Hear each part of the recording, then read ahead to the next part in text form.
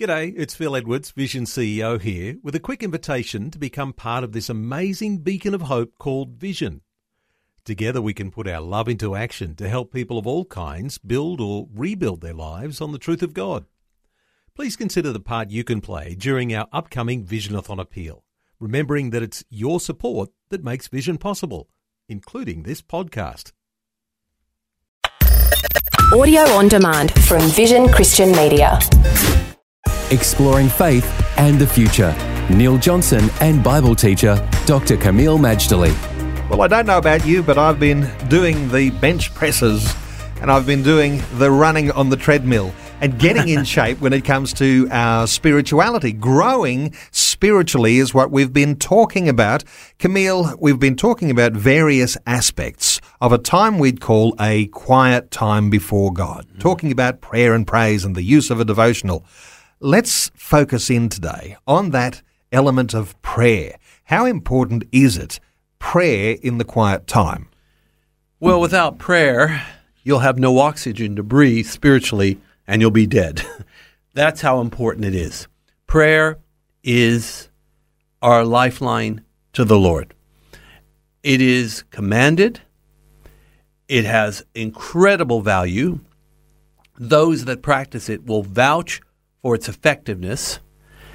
But on the other hand, neglect of prayer will render you weak, vulnerable, and basically a sitting duck for the attacks of the world, the devil, or both. So, Neil, it is indispensable. Let's talk about prayer in the quiet time, because I can think of that old saying, 7 days without prayer makes 1 week. You've referred to that. But prayer does a number of things. First of all, I guess we're talking to God. But prayer also changes us. It certainly does. Now, remember that God already knows what we want before we open our mouths. In fact, God knows what we want and need before we know what we want or need. But nevertheless, we are commanded to pray always and to never give up. I might just quickly add, I was a person of prayer before I ever became a Christian. Not raised in a church home, nice home, but not a church home.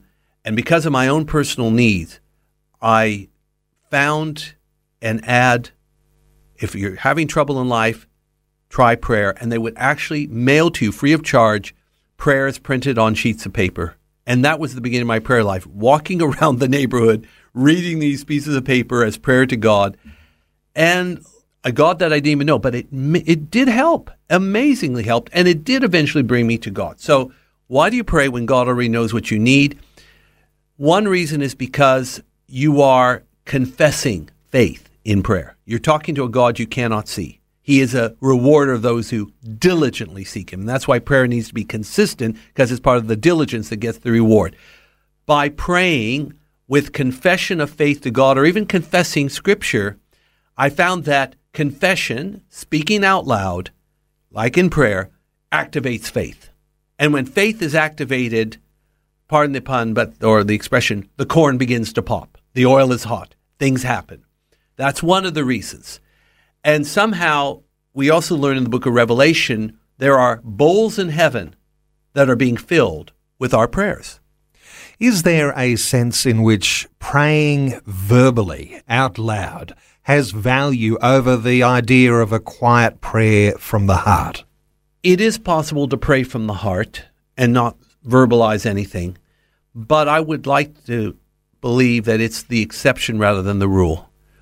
It is important that we pray aloud and that we verbalize before God, and sometimes in front of people too, if they're present, what we want from the Lord.